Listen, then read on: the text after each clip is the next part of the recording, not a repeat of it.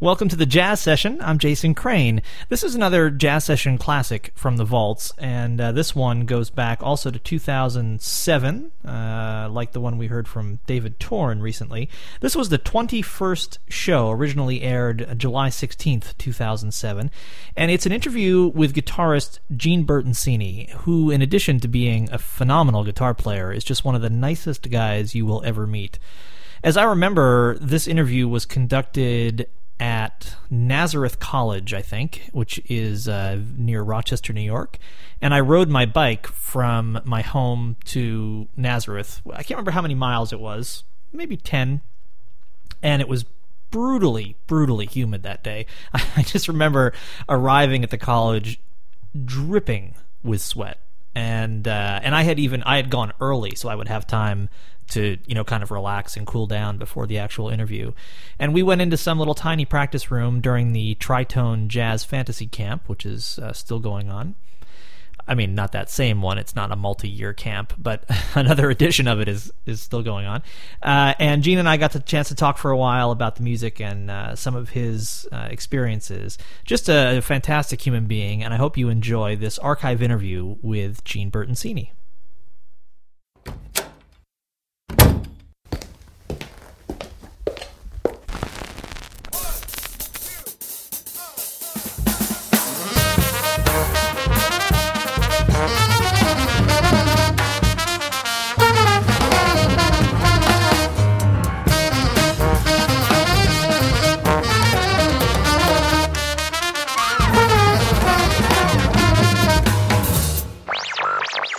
Lesson 1. Basic Hip. Welcome to the Jazz Session, the weekly jazz interview show. I'm Jason Crane. Please visit thejazzsession.com for all of the interviews that have been on this show, along with links to other jazz sites, live jazz news, links to my jazz writing, and a whole lot more. At the site, you'll also find a link to the cause of the month. This time it's the cause of 2 months, because I actually took several weeks off at the end of June and the beginning of July, following the slew of interviews from the 2007 Rochester International Jazz Festival. The cause this month is the Music Maker Relief Foundation. Please click on the link and give them money. Thank you. This show features guitarist Gene Bertoncini, who has been everywhere and done everything since he started off in New York years ago. All of the music you're going to hear on the show is taken from Gene's album Acoustic Romance on the Sons of Sound label. The album contains one gem after another, including this, The Shadow of Your Smile.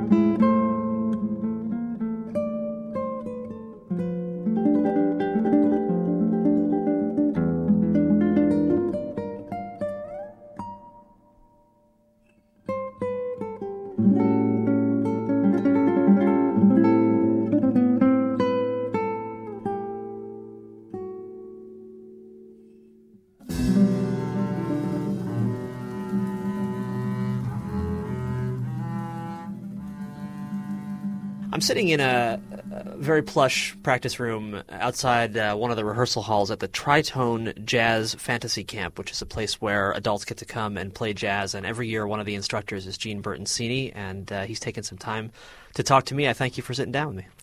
Pleasure, Jason. You've actually been in Rochester quite a bit over the years, and even just recently. You just played a set at the Jazz Fest. You just played 2 nights with Bob Snyder. What is it that keeps you coming back to this area, first of all? Well, it feels like home to me. I started maybe 40 years ago, and I feel like it's my second home. And it's also, I've gotten to be fairly well known in this area, so I feel like a little bit of a small celebrity. So that makes you feel good. It's good for my head. And I've learned how to teach up here, and it's meant so much to me to become an adequate teacher. And also to play with all these great musicians that come through Eastman, and they're all great to play with, and some of these guys have been my teachers as well, like Bill Dobbins and Ray Wright and Harold Danko. They're such great musicians, and so. Talk about learning how to teach. What does that mean? What skills did you have to pick up to be able to impart what you know to other players? Well, I just the first time I came up here, I was recommended by actually Manny Alden, who I'd done some work with recording wise, and I got into a classroom with about 7 guitar players, and I just started speaking about what I was doing, on the instrument harmonically and linearly, and I found that. In fact, I did have an approach which I wasn't that aware of. So when you have to teach, you have to say, well, what am I doing actually? How did I develop this? And I thought about actually the scales I practiced and the songs I learned and my experiences working with other people, and that stuff becomes more formulated as you have to do it. And I was lucky to have the chance, and they took a chance initially having me here. So has teaching changed the way you play or the way you arrange? Has it made you more conscious of it, or has it just made you more conscious of what you already I think you learn from teaching. I don't quite know how to specify what I learned, but I think when it just solidifies what you know.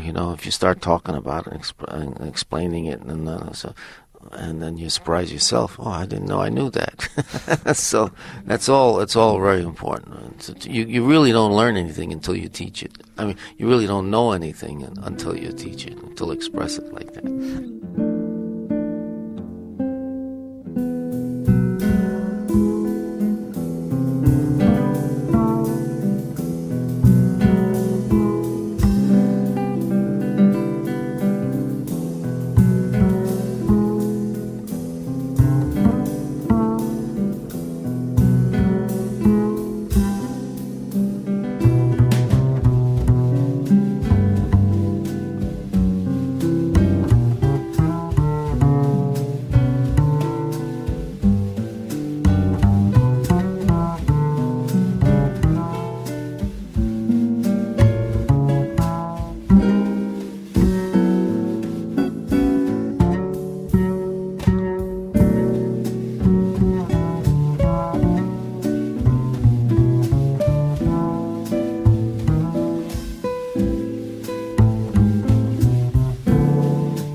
Let's talk about some of your early instruction. You grew up in a very musical household, right? Right. My folks, my dad particularly had a guitar, and he used to love to sing and play Italian songs. And everybody came to our house at Christmas because that's where the music was.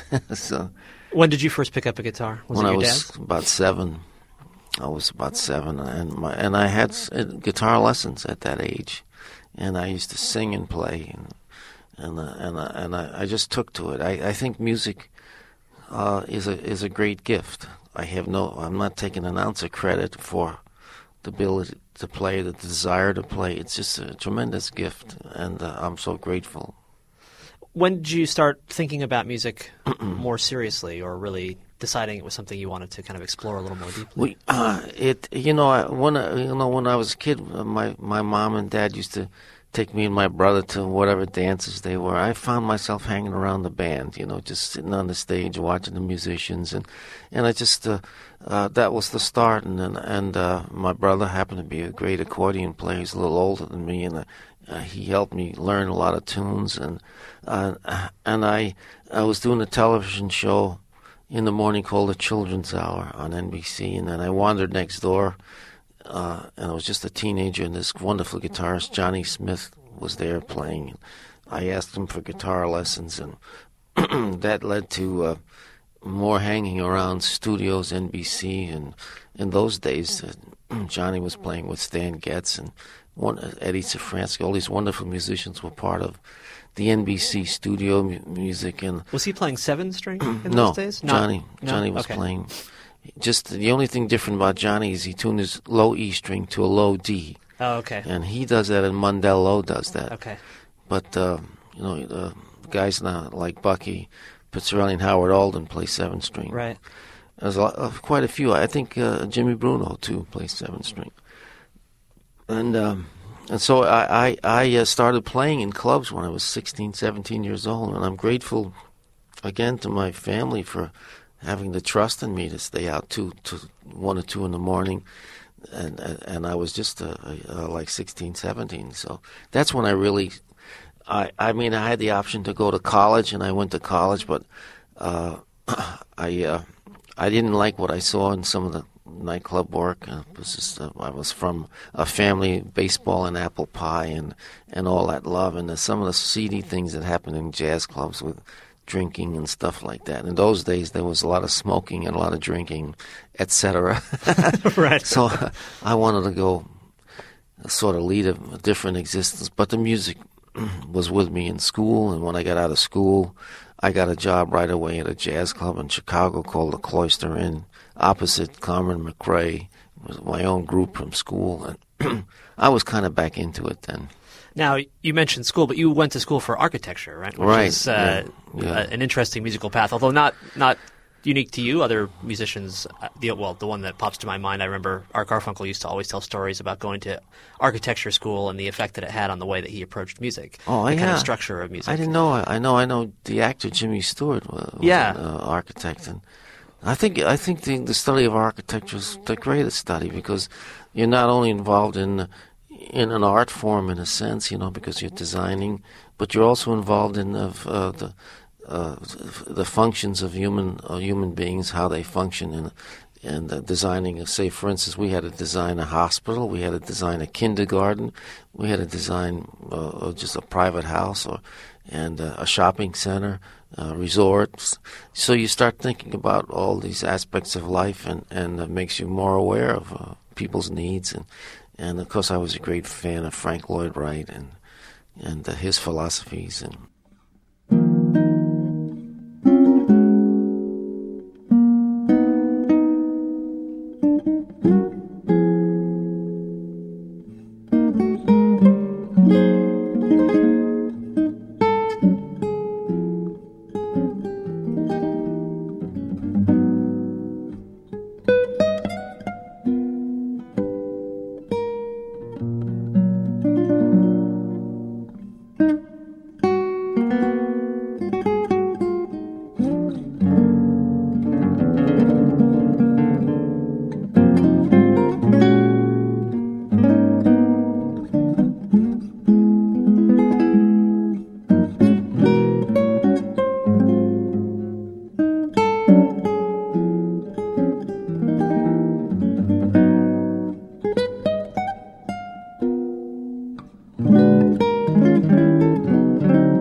It's interesting to me, too, because structure, you do so much solo work, and it seems like structure is so critical to that when you're the entire soundscape is all contained in your two hands.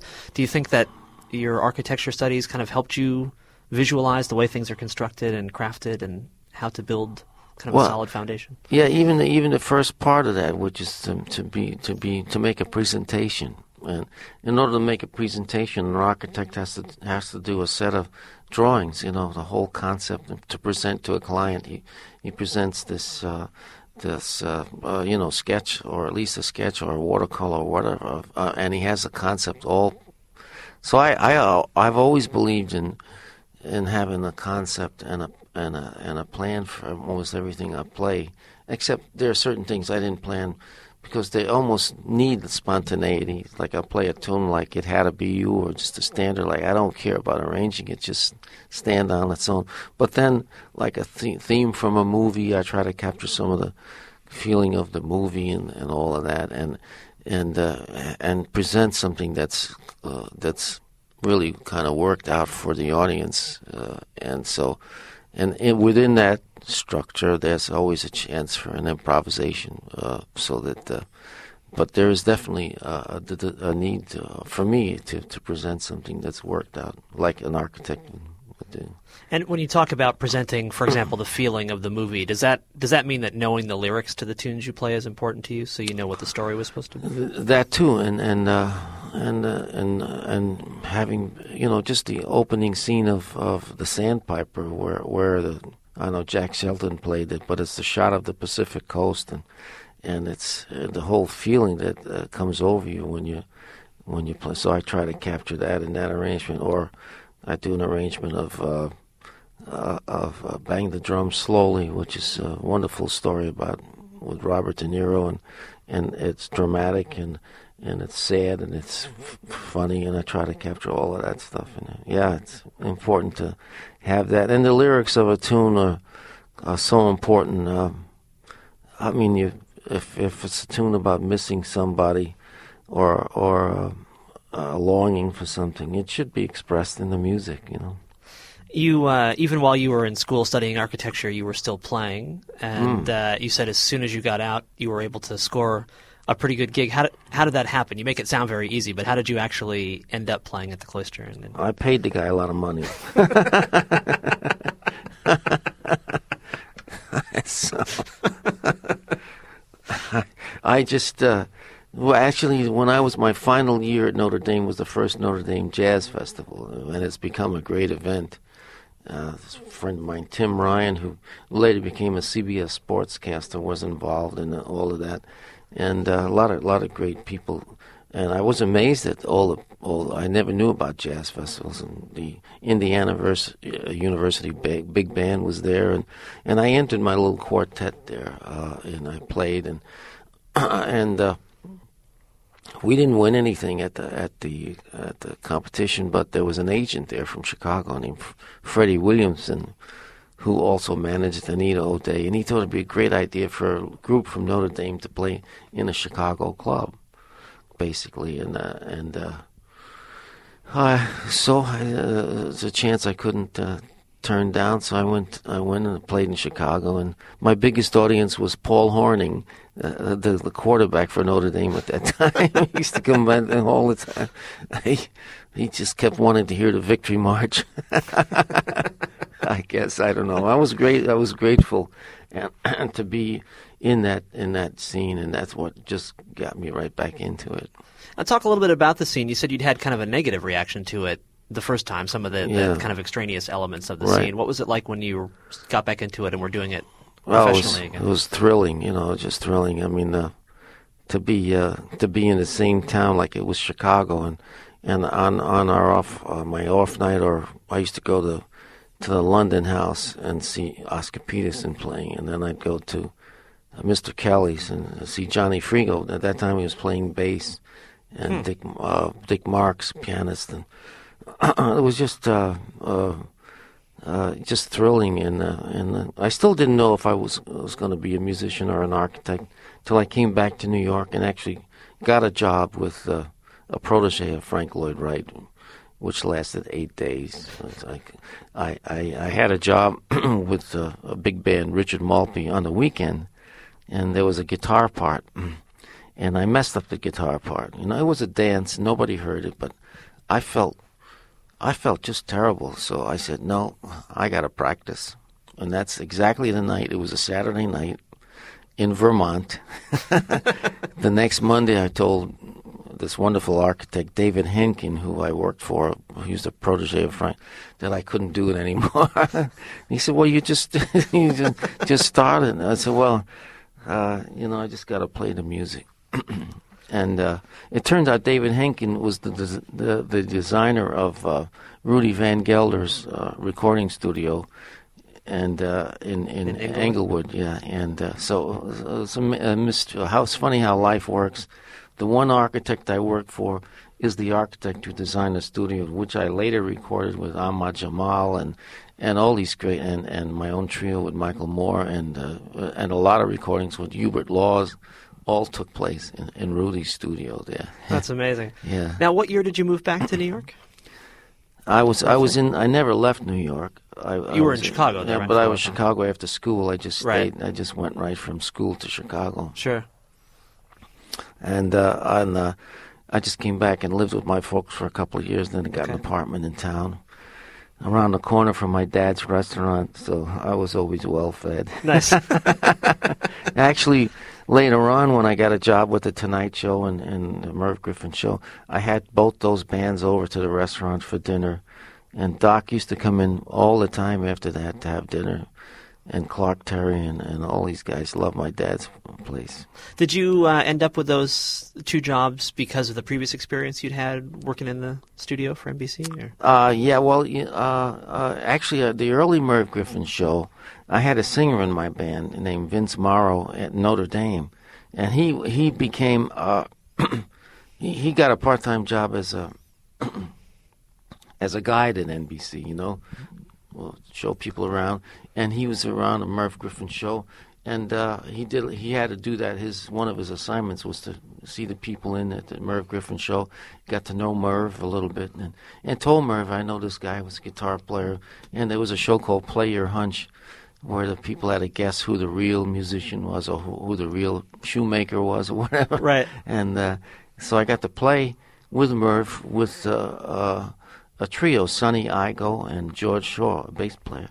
And Merv liked so much what I did that whenever he needed a guitar player, he hired me, and we used to co-lead the things. Sonny Igo would, and so I just went right back in, right into the studio work, and it was a little easier on my folks to see that I went into music because they could see me on television once in a while. And I said, well, but they never. I always tell my story. Can you get a minute for a little story? I came out of school and got an award, an architecture award, and a few months later I'm playing in a bar in the Bronx, and with Mike Maneri. We had a little trio together, you know. And we were up on top of the bar, and my father, who had just seen me graduate and with honors and whatnot, and hard-working Italian man, struggled to put me through college. And he comes down to the bar and sits at the bar with, needless to say, shady characters around him. And I'm playing, and I'm wondering what is he thinking, you know? And when I come off the bandstand, he puts his arm around me. He says, "Son, whatever you want to do, I'm behind you 100%. How lucky can a guy get? That's amazing. I could never play enough music for my dad. So, that's the kind of encouragement I wish every parent, you know, would give their instead of worrying about things like security, if they have a talent or something like that, to encourage the talent, and this one life we have here, it'd be great to give it a shot. That's a beautiful thing. Yeah. Quite a guy, your dad, it sounds like. Yeah. God bless him. And my mom, too. She made the best ravioli in the world. And she was encouraging, too, yeah.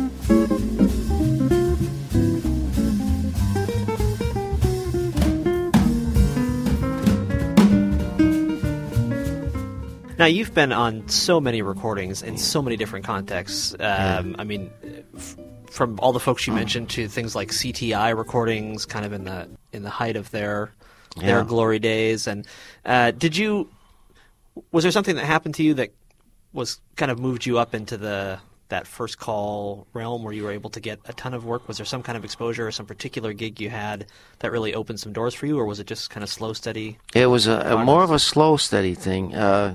I remember coming out of school, and I played clarinet in college, so I learned how to read pretty good on the clarinet. And guitar players are not known for their, reading ability, especially in those days. Although there were great guys in the studio like Tony Mottola and Don Arnone, Al Caiola, all these great players were great readers.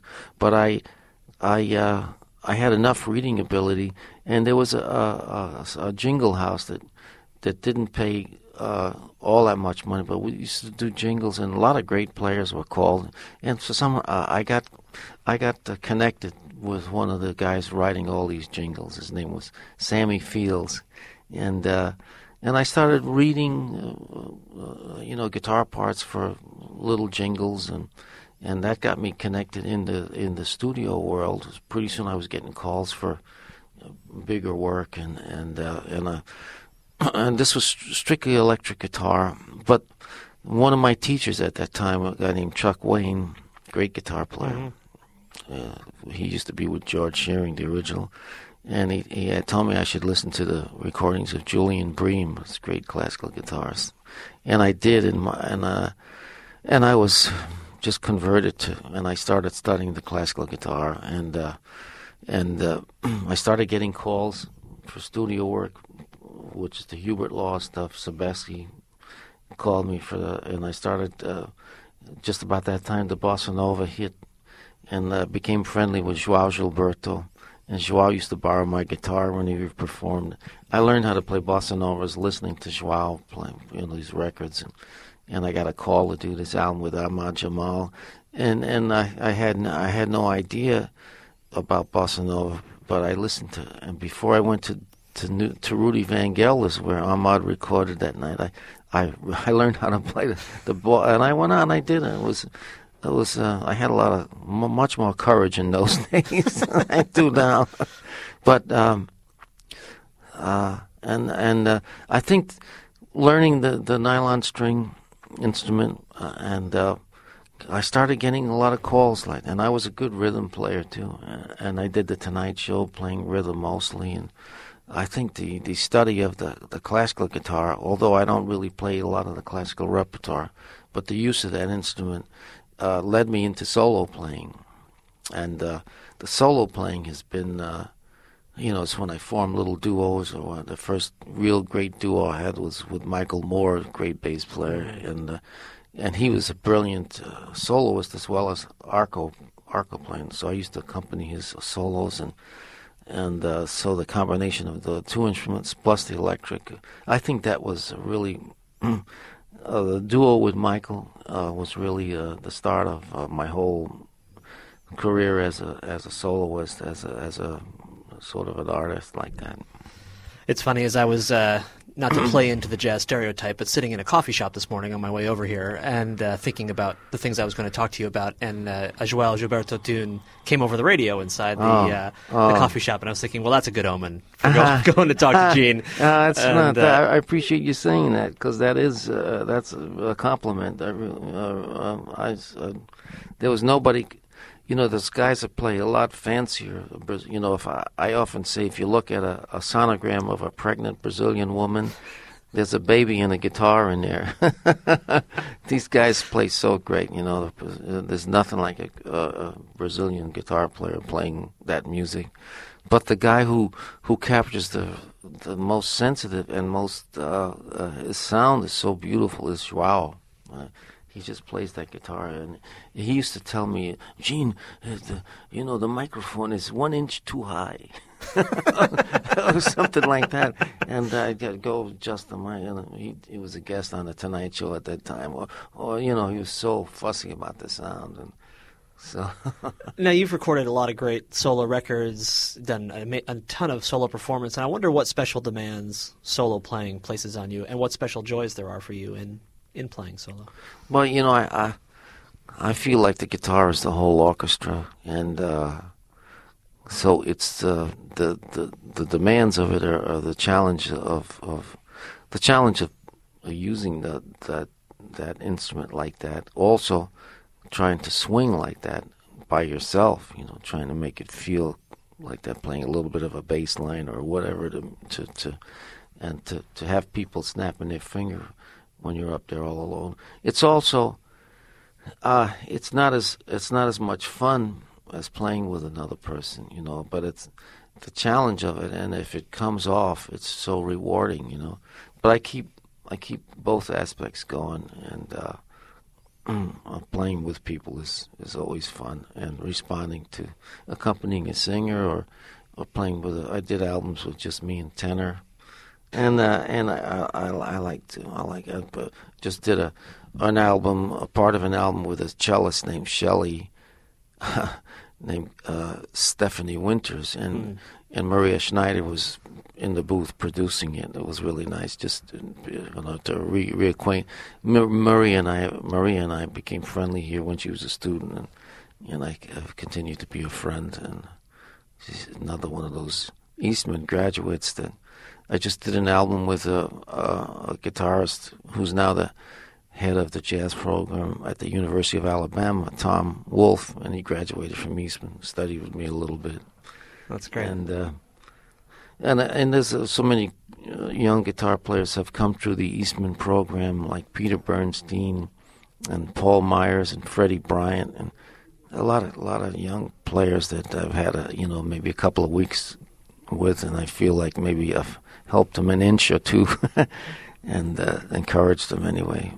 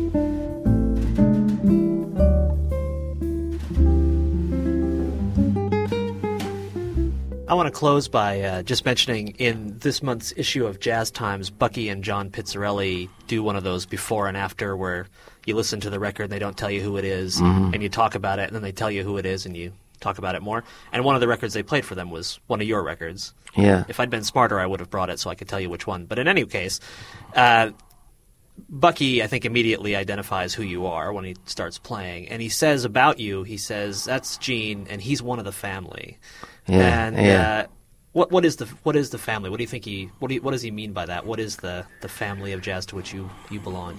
Well, I think in this case, I think we're really part of the Pizzarelli family in a sense, because John and I share the same birthday.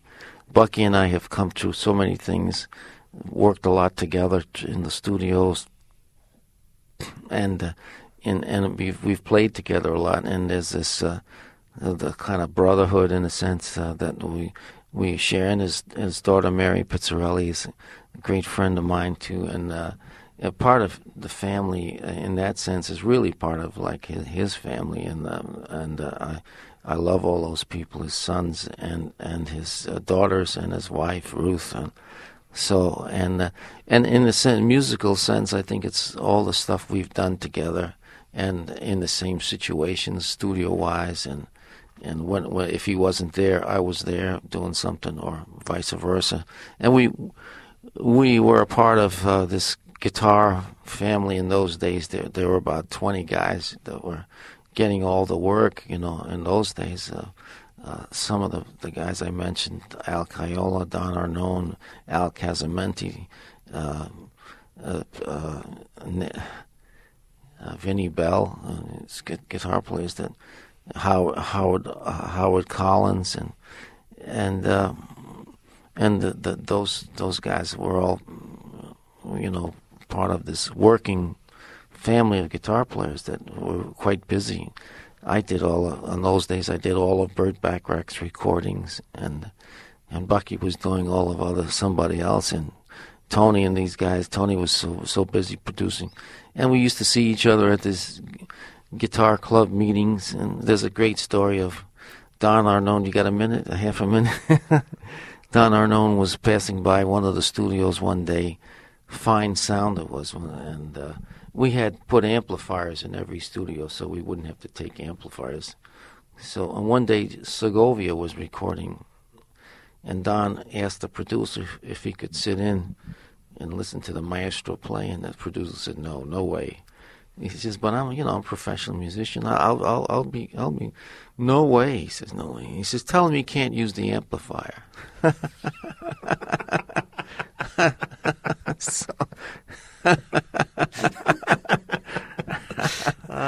So that was but it was and nowadays I don't even know what's happening in the studios. It was so great to go into a studio, and there was usually a couple other guitar players, or even if I came in and just playing rhythm for Tony Bennett on one of these great recordings of his in Columbia 30th Street, big studio, and where I did recordings with Michel Legrand and big orchestras, and worked for some great conductors, and did a couple of movies, one for John Williams called The Missouri Breaks, all in New York, and that was a pleasure to be thrown into these situations. One of them that I'm most proud of is an album with Nancy Wilson called But Beautiful, and I just, I walked into the studio, there was Ron Carter, Hank Jones, and Grady Tate, and what's going on?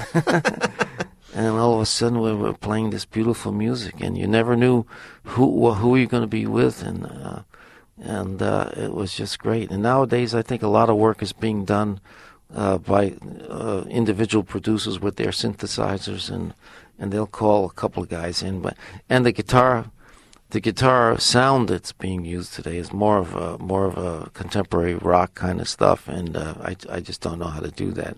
But for a while I was on records with people like John Tropez and Hugh McCracken, great guitar players. But I just was utility, but they used to play all these really hip solo stuff. I can't play the contemporary rock or blues. Those guys were great blues players too. So. Well, it's always a pleasure to hear you play, and I'm really, really glad that you took this time to sit down and tell us some stories. It's been a lot of fun. I feel honored, Jason. I mean, I feel honored to be asked what I do, talk about it, and I feel really blessed.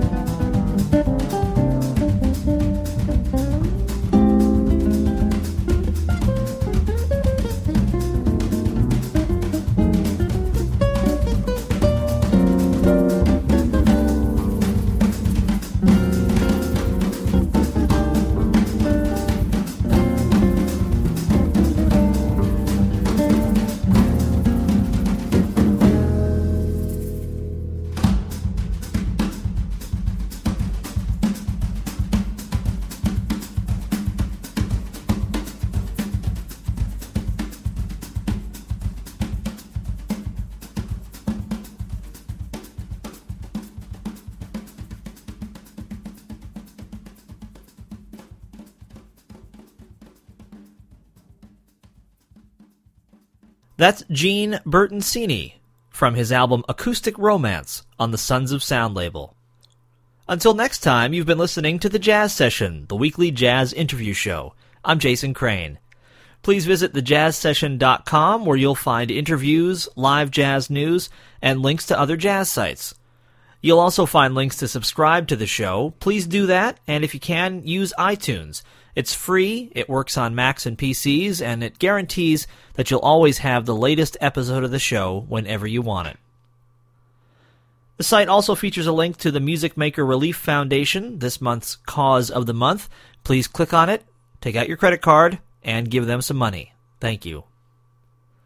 I write interviews and reviews for allaboutjazz.com, the world's largest jazz website. You'll find those linked at thejazzsession.com.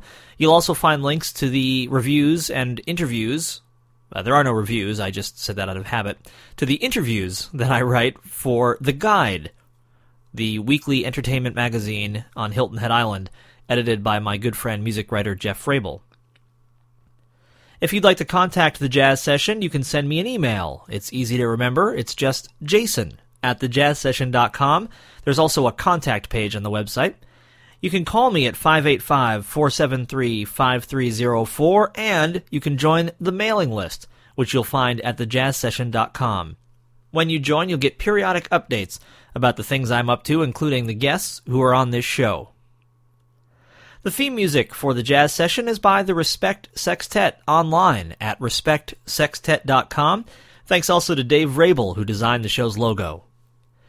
Thank you so much for coming by. Really glad to have you here. I hope you'll support live jazz whenever and wherever you can, and I really hope you'll come back again next time for another conversation about jazz right here on The Jazz Session.